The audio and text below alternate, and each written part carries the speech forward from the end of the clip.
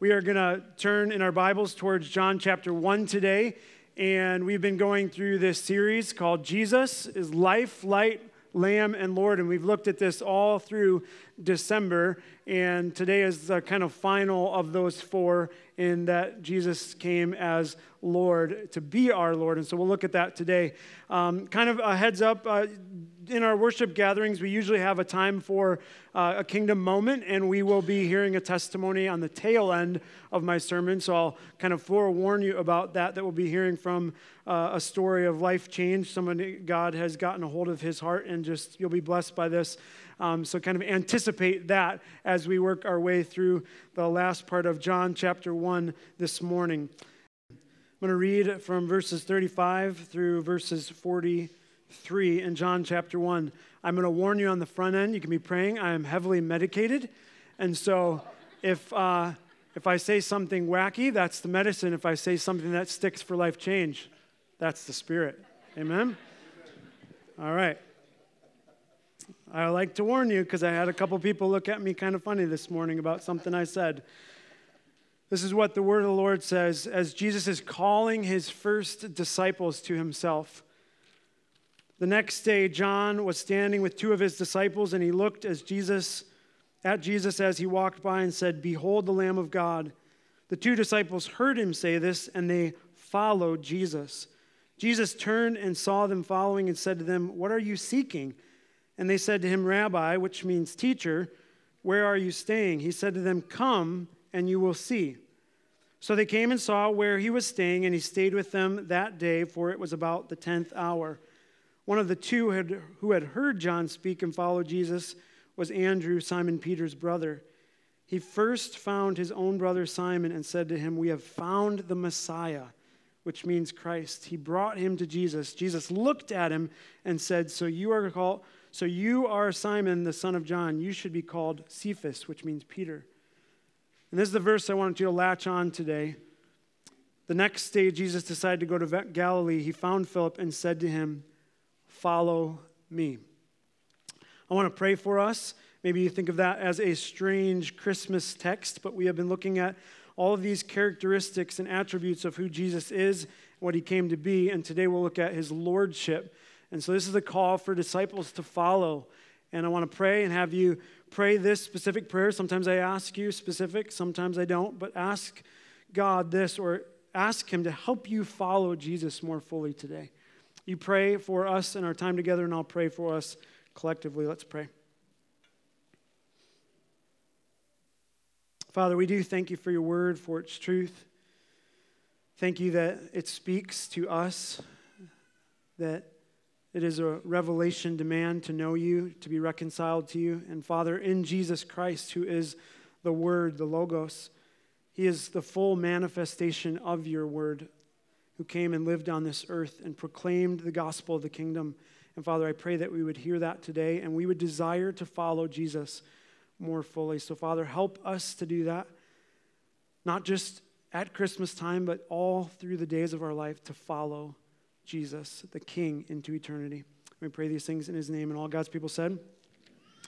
Well, each week I've given you a statement about Jesus and him being life and light and lamb and Lord. And so I want to, by way of review, before we open our gift together, which I'm going to invite a couple boys up to do that, we said that Jesus came as life to give his life so that you could walk in the newness of life. We looked at that in the first week of December. And then the second week we said Jesus came as light to shine his light so that you could walk in the light. That's the front part of John chapter 1. And then last week, Jesus came as a sinless lamb to take on sin as a sacrificial lamb so that by the blood of the lamb you could be free from sin. And we looked at John's proclamation, "Behold the Lamb of God who takes away the sin of the world." And so today we have our fourth gift. I'm going to invite these wild boys up here, and they are literally wild boys. Yeah, you know who they are. They're going to come and open the fourth gift. So each week we've had a little help opening a gift. You guys can stand here. This is a big one. I told them it was big, and they have to open it together. So we're talking about Lord today. Do you have any ideas what this is? A manger and? I don't know. I wouldn't guess either. All right. Why don't you guys open that together? I'm going to get this stuff out of the way. Well, it's a box. It comes in a box. The gift is not a box. That'd be lame gift giving right there. If your parents get you just a box this year, you come and see me, okay? Oh, we got to unwrap the tape. Yeah, come on, man. Why am I helping you? Is this how you guys open presents at home? It's like all passive aggressive. Oh, okay. Double. Pull it out. Ooh, show everybody. What is that? Do you know what that is? Does anybody know what this is? It's a yoke, but it's actually, truth be told, it's really a single tree. I don't want to get into it, but this is like a yoke. Do you guys know what a yoke is? Yeah, you carry it on your back. Kind of. So I told him I would demonstrate. Come forward a little bit. No, in all seriousness, a yoke was for animals to work in the field, and what they would do is put it here, get together. You yoke up 2 oxen, and you put it together like this, and then you would pull a plow for somebody to plow the field. It's pretty interesting. Now, a true yoke had 2 wooden bars. No, what are you doing? Stand facing there.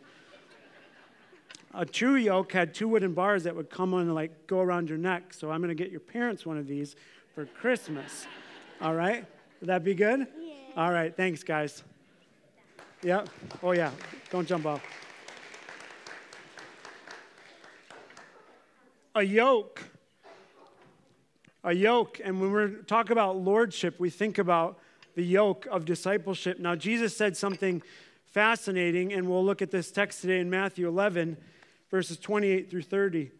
And he said this, "Come to me, all who labor and share heavy laden and are heavy laden, and I will give you rest. Take my yoke upon you and learn from me, for I am gentle and lowly in heart, and you will find rest for your souls. For my yoke is easy and my burden is light." He made an invitation to everyone, said, "Come and follow me and take my yoke upon you." And you can only do that if you believe in Jesus as Lord. If he is worthy of tying yourself to, tying your life to, being yoked together with, if you trust in him by faith and believe he's worthy of joining, and that you're willing to be led by him. For that's what the yoke does. You see, Jesus came as Lord to be our Lord so that you could follow him as Lord. An emphasis on that word follow. Lord, Jehovah or Yahweh in the Old Testament, what does that mean in human terms? Lord, when we think about that, means king or ruler. But when it's given a title to God like that, that doesn't fully encompass everything in the way it should. Truly to God, it was king over all things, sovereign over all creation. In the Old Testament, the great I am, who was and is and always will be, the divine creator, no one above him, no one more powerful. And Jesus coming to earth is given the same title by his disciples and all who come to him. Lord, identifying him as one with God the Father, as many of his statements were. In fact, the whole created order comes under the lordship of Jesus as the sovereign firstborn of all creation. For it was created through him and sustained by him, as we learn in Colossians 1. And you see, Jesus was born, and we celebrate his birth this time of year. But he didn't die as a baby, did he? He grew in wisdom and stature. He walked on this earth in perfect obedience and righteousness. And it wasn't until about age 30 that he begins his earthly ministry. And then he calls, which we read, his disciples, and he called them by what he said in verse 33. He said, "Follow me." He went out and he had hand-selected people that he was going to invite to walk with him, but he made that very clear in that command, "Follow me." It wasn't something that they could just do if they wanted to. He said, this is what it's going to look like to be my disciple. And he said, "Follow me." What is Jesus really saying by calling them in such a way? He's looking for sometimes what we call and refer to in the church as fat disciples. And if you've never heard that, that's faithful, available, and teachable. That's who he was calling to himself. But if you ask that, if it's just about faithful availability and teachability, is that all that it is? Is it just about faith and availability? Even someone who just wants to learn. Some Christians, or I would say so-called Christians, maybe by name only, do not even possess those qualities. Faithfulness and availability and even teachability. And yet some do, but if you look closely, following Jesus is really just about one thing: trusting obedience. It's not about all the things that you think it could be and all the things that maybe I've come up with. It's about one thing. When he said, follow me, all he wanted us to ever do was obey him by faith, trusting obedience. Look at this verse for a moment with me, John 3:36, it'll be up. He said this, Jesus, in John chapter 3, whoever believes in the Son has eternal life. Whoever does not obey the Son shall not see life, but the wrath of God remains on him. Now, that's interesting in that verse. Why didn't he just finish the second part the way he started the first? Whoever believes in the Son has eternal life. Whoever does not believe in the Son. Instead, he uses this phrase, whoever obeys, whoever does not obey, rather. He puts obedience in there when he could have just said, whoever believes in the Son has eternal life, whoever does not believe. But he says, whoever does not obey. Why does he use that? Because it's about following. It's about lordship. It's about submission. It's about obedience. Many claim to know Christ in our culture, but without obedience to his word, it really doesn't mean anything. That's why it's important to note the language of the Great Commission, right? Matthew 28:18 through 20 says it this way. And Jesus came and said to them, all authority in heaven and on earth has been given to me. Go therefore and make disciples of all nations, baptizing them in the name of the Father, the Son, and of the Holy Spirit, teaching them to observe or obey all that I have commanded you. And behold, I am with you always to the end of the age. What did he say in verse 20 there? Teach them everything you know. No.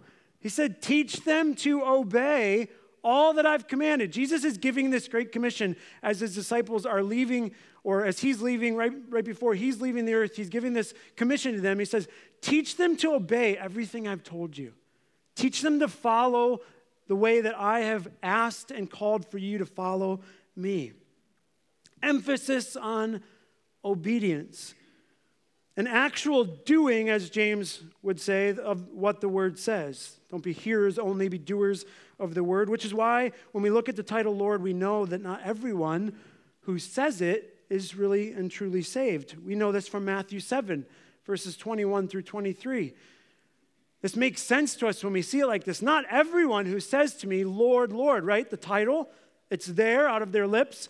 Not everyone who says that will enter the kingdom of heaven, but the one who does the will of my Father who is in heaven.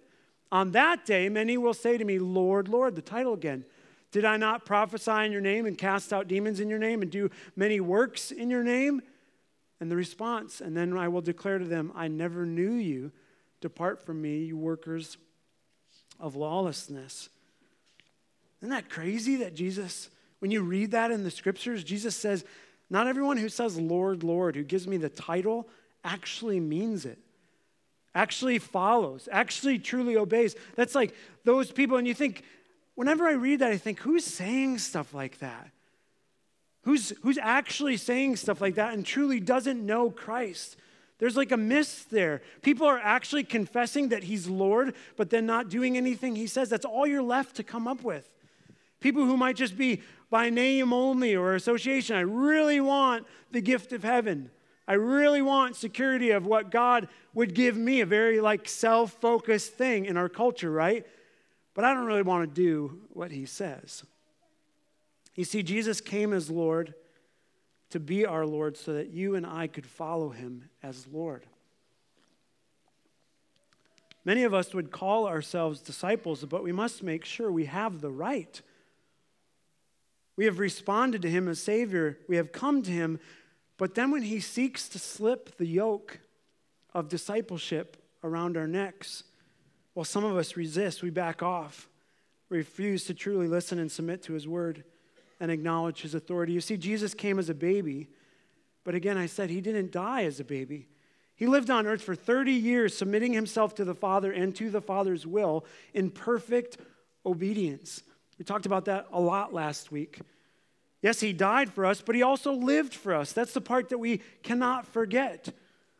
in obedience and righteousness. And we said last week that through his death that atoned for our sins, he transferred to the righteousness part, his perfect obedience. That's for all who believe. Our sins are covered, they were put on Jesus, and in return, the righteous obedience of Christ is put on us. You see, when we think about a yoke, Jesus says, take this.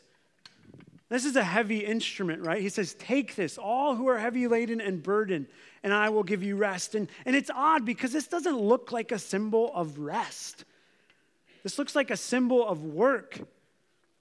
And what he was talking about there when he put it in context is the Pharisees had this law burden that was put on people. Keep laws. There's 660 or something like that laws that they had to keep. And Jews at the time were religious to that and keeping that. And Jesus came along, he said, that's like this yoke of law keeping. It's a burden that no one could ever keep truly because no one was sinless and perfect. And he said that's what the Pharisees would lay on the back of people. And Jesus was offering relief from that, this burdensome, self-righteous, legalistic law-keeping thing. And he was saying that you can't do that.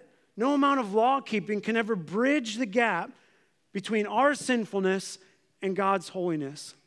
And so when he said yoke, it made sense to them in the context that they were talking about, trying to keep all these rules.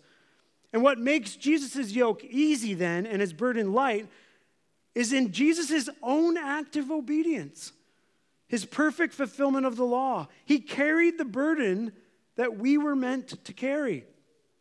His perfect obedience then is applied to us or imputed, as we say, by faith. Just as we get that righteousness exchanged for our sin at the cross. When we said in 2 Corinthians 5:21, he became sin who knew no sin so that we might become the righteousness of God. Our obedience to Jesus then becomes our spiritual worship, which we know from Romans 12:1, right? I appeal to you, Paul says, therefore, brothers, by the mercies of God, to present your bodies as a living sacrifice, holy and acceptable to God, which is your spiritual worship. That kind of obedience and worship unto God is our duty then. What is this yoke if he promises rest?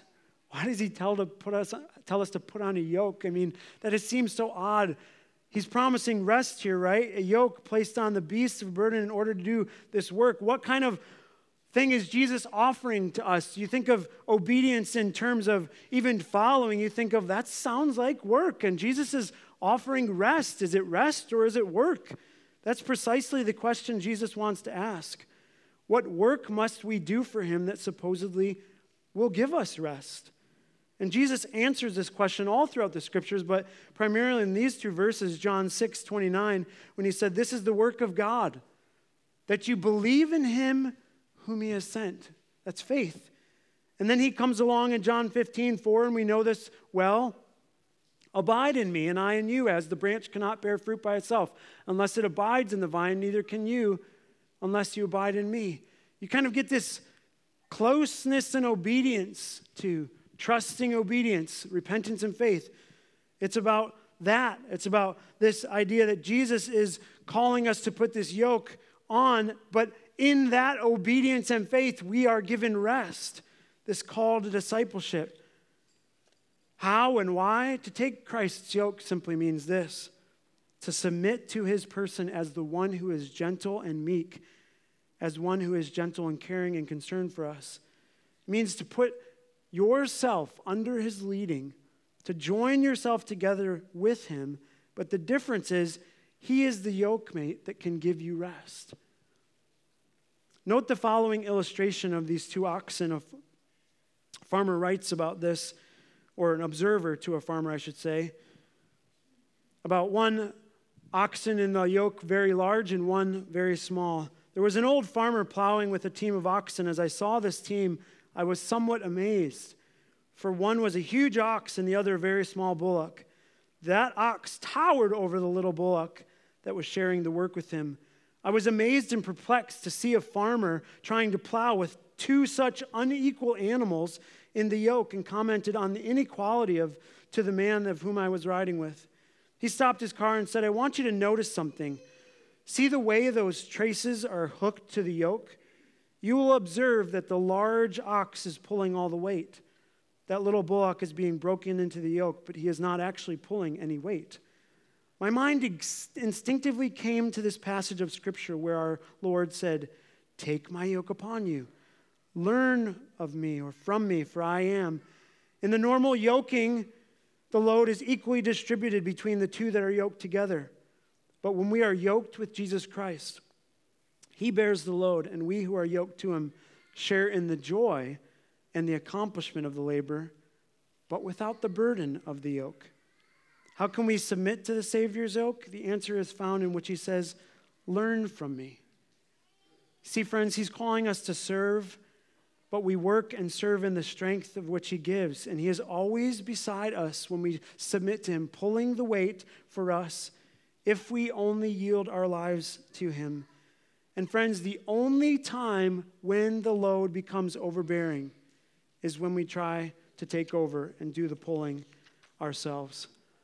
I want you to hear from a friend of mine who is going to share his testimony, Matt White. You can make your way up here.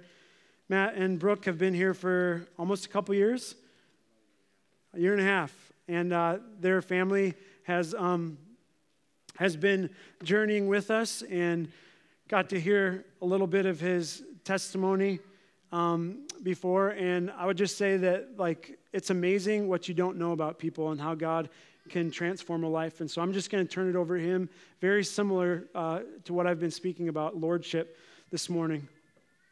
Well, I'm not heavily medicated, so there's no guarantees what's going to come out of my mouth. As Craig mentioned, my name's Matt. We've been with this church for about a year and a half.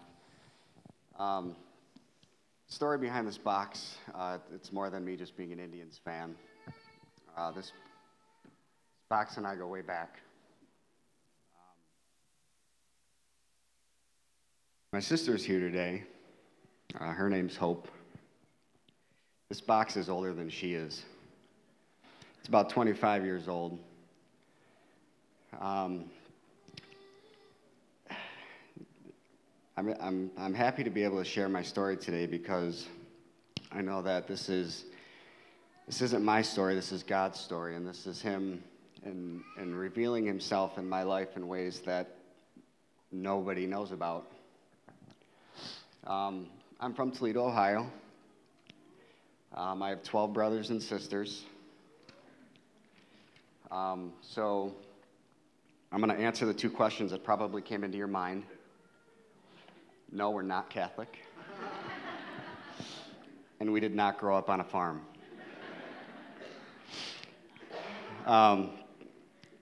But growing up with 12 brothers and sisters, so there's 13 of us, a baker's dozen. We grew up in Toledo, Ohio. We moved to Wisconsin. I was about 12 years old. It was a really difficult time for our family. 12 kids. There was poverty. We had less than nothing. Our house in Toledo was auctioned off. The joke about that was that we didn't even make enough money to fill the U-Haul gas tank to get up here. So we moved to Omro. We were in that house in Omro for about 9 months or so, give or take, and again, I'm 12. But we moved here. My mom was pregnant with the one that's here today, Hope. And during that time, that 9 months, that was a tough time. There was a lot of things happening within our family, a lot of drugs and alcohol abuse, just from a couple siblings, and it was a scary time for myself and another brother of mine, just because of what was happening with that situation. And we were there for about 9 months, and then something happened very quick there, and I don't remember exactly what happened. And part of the relationship I have with my parents is kind of why some of these details are void, but something had happened, and we were quickly out of that house. And we moved into a motel, just a few blocks down. We were in this motel for quite some time. We had some issues there. I mean, it was just, things were kind of getting worse and worse. And we were like kicked out, or again, we were kind of abruptly out, but this is where the Indians box comes in. Everything that I owned fit into this box. Clothes, baseball glove, football, everything I owned. My brother has one just like it. There's 3 of these floating around. But this is mine. And everything that I owned was inside this box. And so when we left Omro, it was easy to move, right? This fit in the trunk of a car. So packed it up, and we moved to Fond du Lac. We moved to a second motel. And this motel was like the Taj Mahal compared to, or the Omro motel was like the Taj Mahal compared to this Fond du Lac one. It's not even there today. But we were in this motel, again, for about another year. Things just continuing to spiral. You know, my dad was kind of there working, and that's what he did. He provided. So my dad just a workhorse. And meanwhile, during this time, we're homeschooled. You know, my mom had pulled us out of school. I've heard a couple reasons why, but we were pulled out of school, and from first grade on, I was homeschooled. All of my siblings, from my older sister on down, so like 7 or 8 of us, homeschooled. Brothers went to a high school, but we stayed in this motel we were in this one for about a year. Again, just the whole poverty and food stamps, I mean, you name it. But this was the life we were living, and we were kids, we were resilient. But from Omro to Fond du Lac, somewhere along the lines, I don't know if we came into some money or what, but all of a sudden we're building a house. It's like, okay. So we're building a house, and this is where we end up in St. Peter. We call it the Holy Lands. Holy Lands, it's like all these small towns that have Catholic churches, a few bars, and a couple houses, a cemetery. We call it the Holy Lands. And that's where Brooke is from. Brooke is my wife. Brooke and I have been together almost 20 years. And during that time, just with the struggles in St. Peter, things seemed to kind of, I don't know, kind of stabilize a little bit. I mean, there's a lot of unstable and nonsense happening in my life or our life at this time. While our house is being built, we're being kicked out of this Fond du Lac motel again, and we're like motel shopping and like trying to find something else, and like other people are like, you can't move 8 kids into a 1-bedroom motel. Like, I don't know how you've been doing it, but like you can't do it anymore. So like there was like this time where I'm not sure exactly what happened, but we ended up in this house in St. Peter. It was nearly finished. It was moved there. It was a mobile home. But it was moved there, partially finished, and we're living in this home. And keep in mind, we're still being homeschooled. Not much schooling going on at this point. But this is where I met Brooke. I'm about 15 at this point, playing sports and what have you, and 15, 16, this is where I met Brooke. And she and I, started dating, and, just became closer and closer together. During this time, a couple years after that, I had learned that my oldest 4 siblings weren't really my siblings. And that was a really hard time for me. I mean, I look back on it now and think it's, just part of the story and part of the challenges and some of the lies and some of the brokenness that was within our family that we just struggled with, and that was just part of it. But that was devastating to me. And about that time, I had gotten involved I was involved in sports all along, but really gravitated. I was a pretty good hockey player at the time, and really gravitated towards sports and found my identity in that. Mainly hockey, but baseball as well. And during that time, just really kind of focused on that, just, engaged in just normal kid stuff at this point, trying to fit in, not look different, and struggling inside. I was about 17, 17, I was a junior in high school age, and started having concussions, head injuries. And I had about 7 or 8 of them. I can't remember. But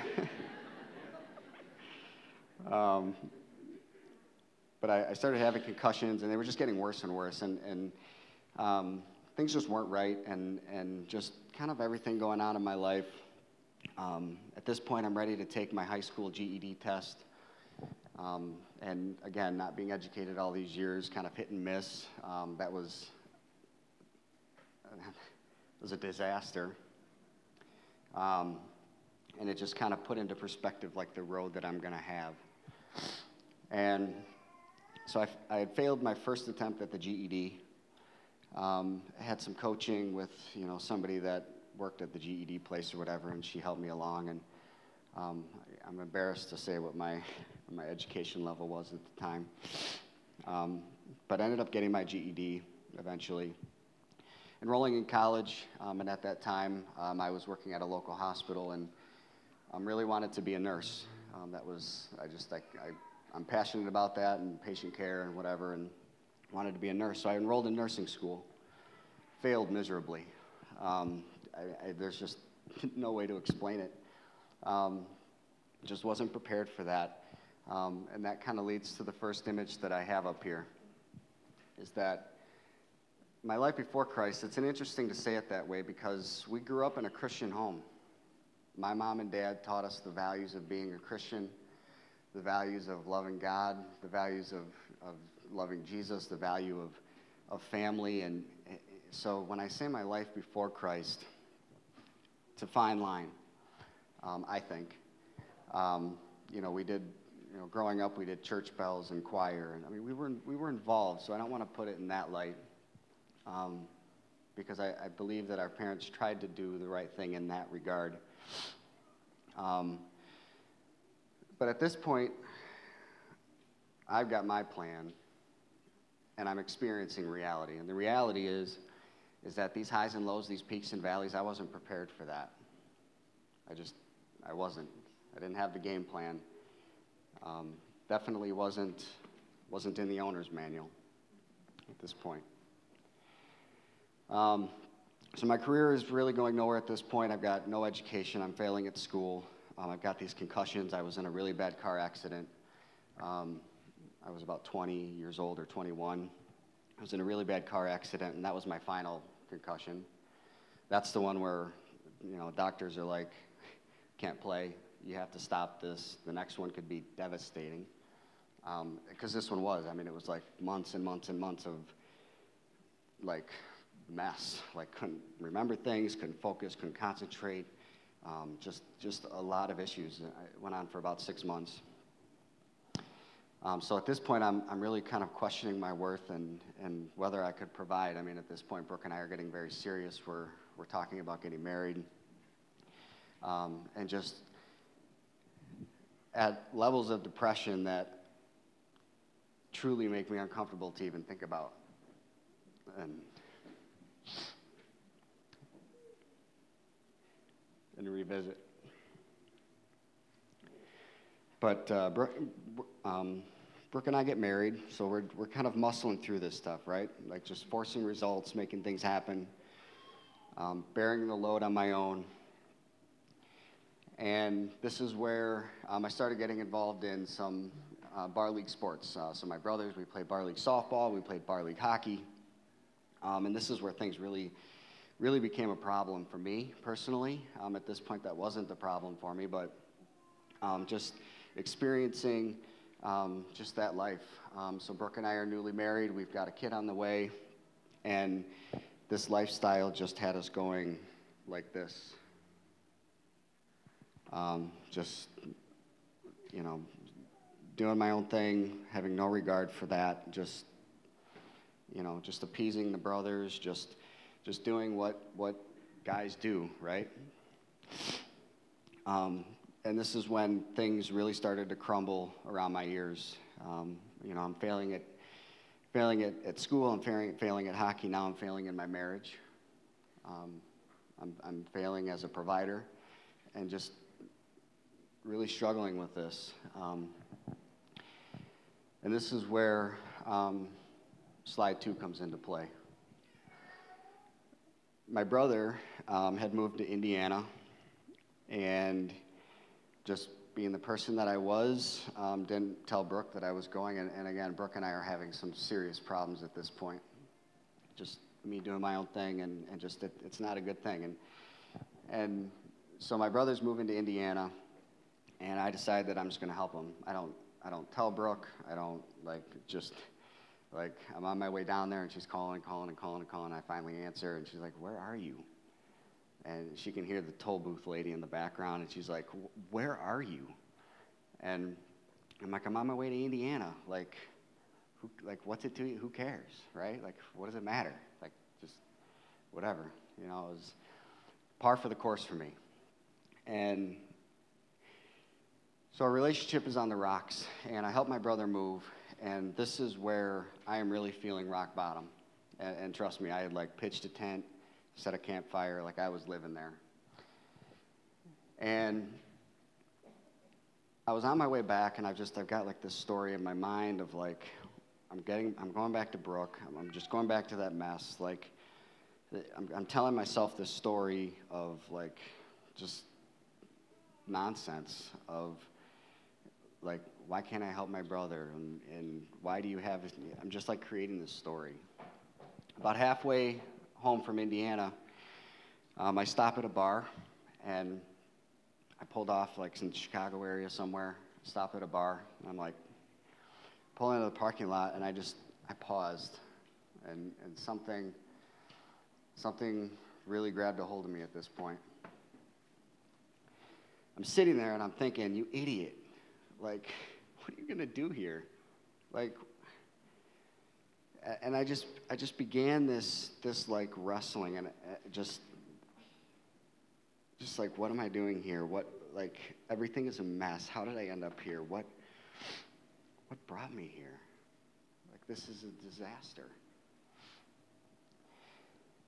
And I just, in that moment,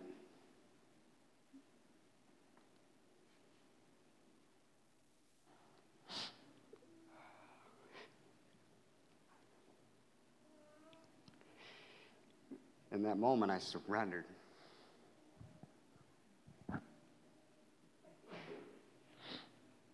Bless you. In that moment, I surrendered.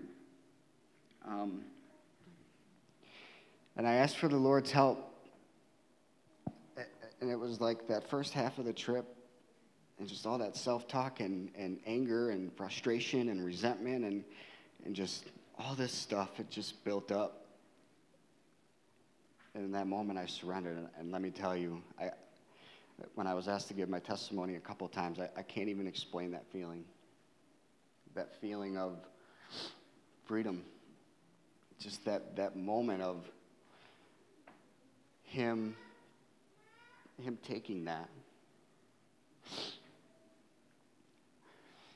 So I have this conversation with God at this point, and I'm talking and just trying to figure out how can I get this back, right? I've made countless promises to Brooke that I'm going to change and haven't.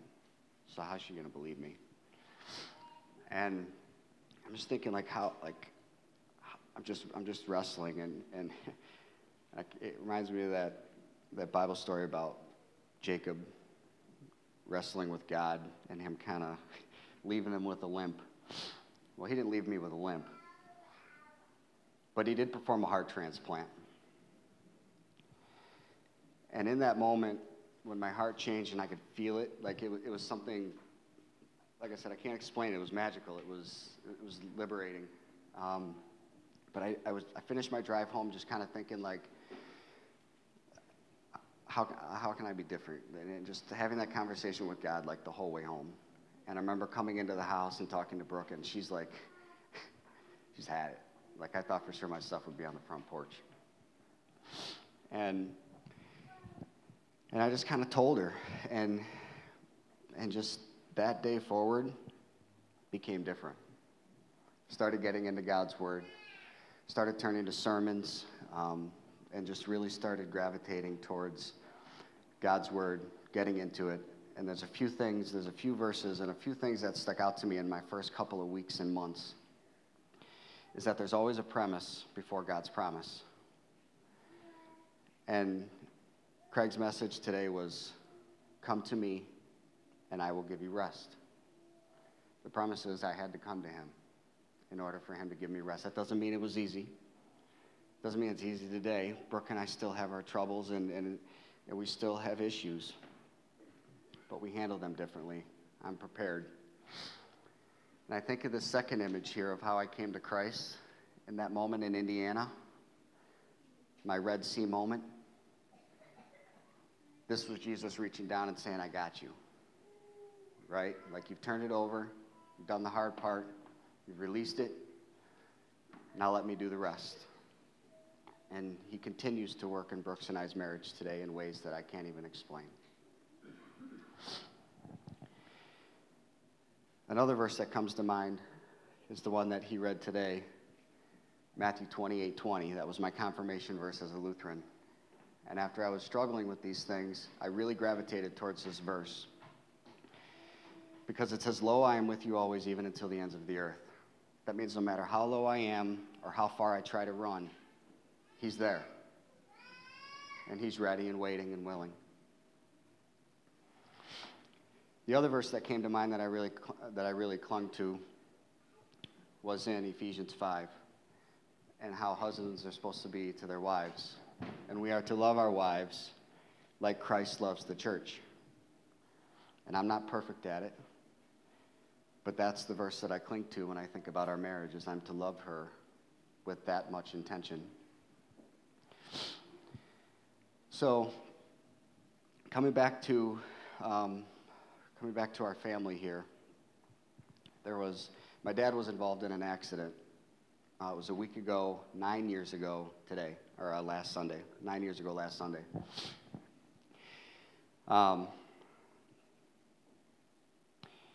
He was in an accident. He caused an accident that tragically took the life of multiple people and severely injured many others. And this was a moment in our family where you could almost visibly see Satan drive a wedge right between us. My mom became angry, like angry.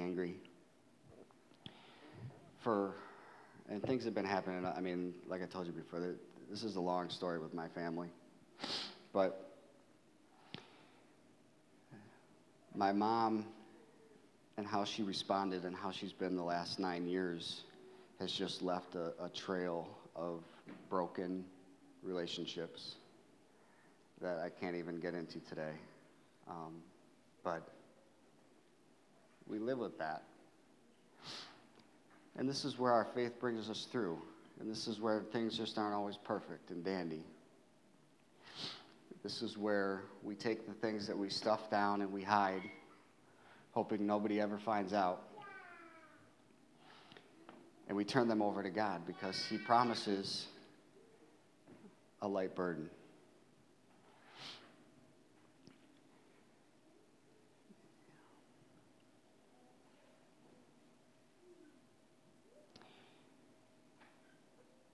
I don't know what that looks like for my mom, but I can tell you this.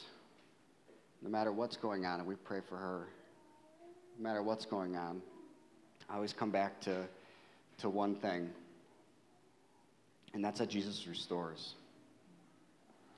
And he brought on this hope, and I'm gonna take Craig and I'm gonna even him here.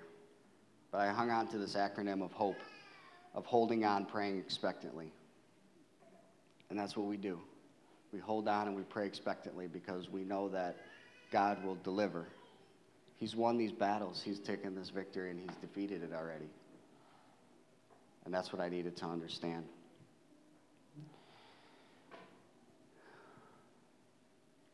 So as I finish up here today, I thought I'd be done much sooner than this, but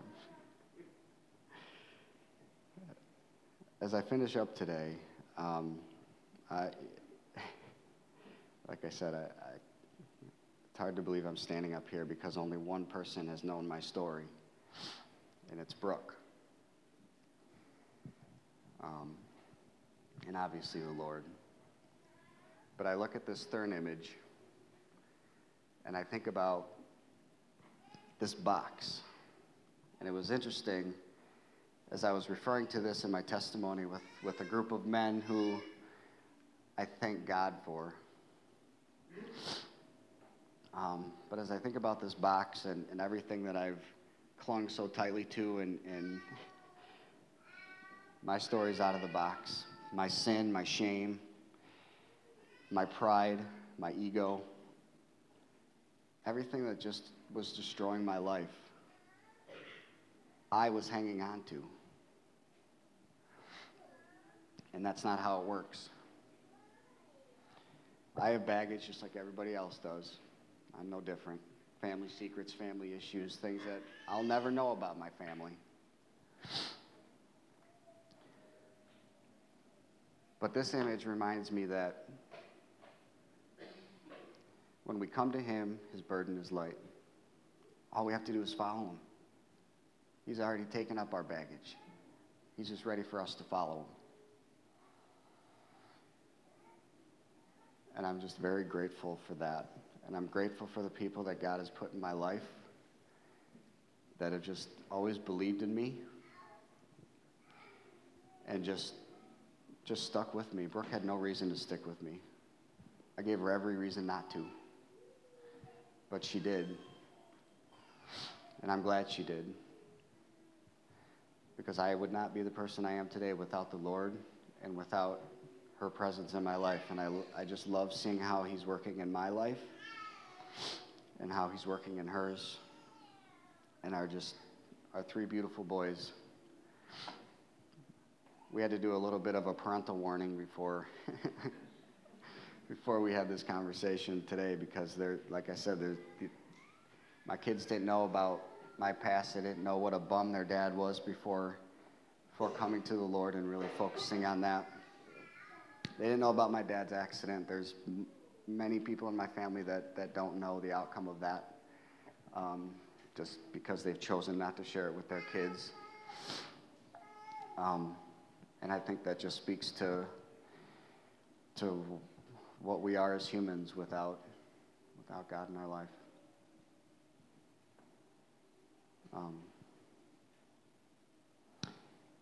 So I thank you for listening. There's parts of the story that there's parts that you didn't even share, and when I heard this, I was just so encouraged, walked away, that God is still doing transformative work in people's lives. And I didn't feel like I knew Matt at all. And after hearing this story, and sometimes you just don't know. And we all have a story, and asked him to share it and knew that you'd be blessed by it. And just pray that God would use this in your life, that it would only cause you to follow Jesus more fully. I want to leave us with this. This is 2 Corinthians 5, thinking of this as Matt was speaking. Therefore, if anyone is in Christ, he is a new creation. The old has passed away. Behold, the new has come. All this is from God, who through Christ reconciled us to himself and gave us the ministry of reconciliation. That is, in Christ, God was reconciling the world to himself, not counting their trespasses against them, and entrusting to us the message of reconciliation. That's why Christ came at Christmas, to reconcile us to the Father.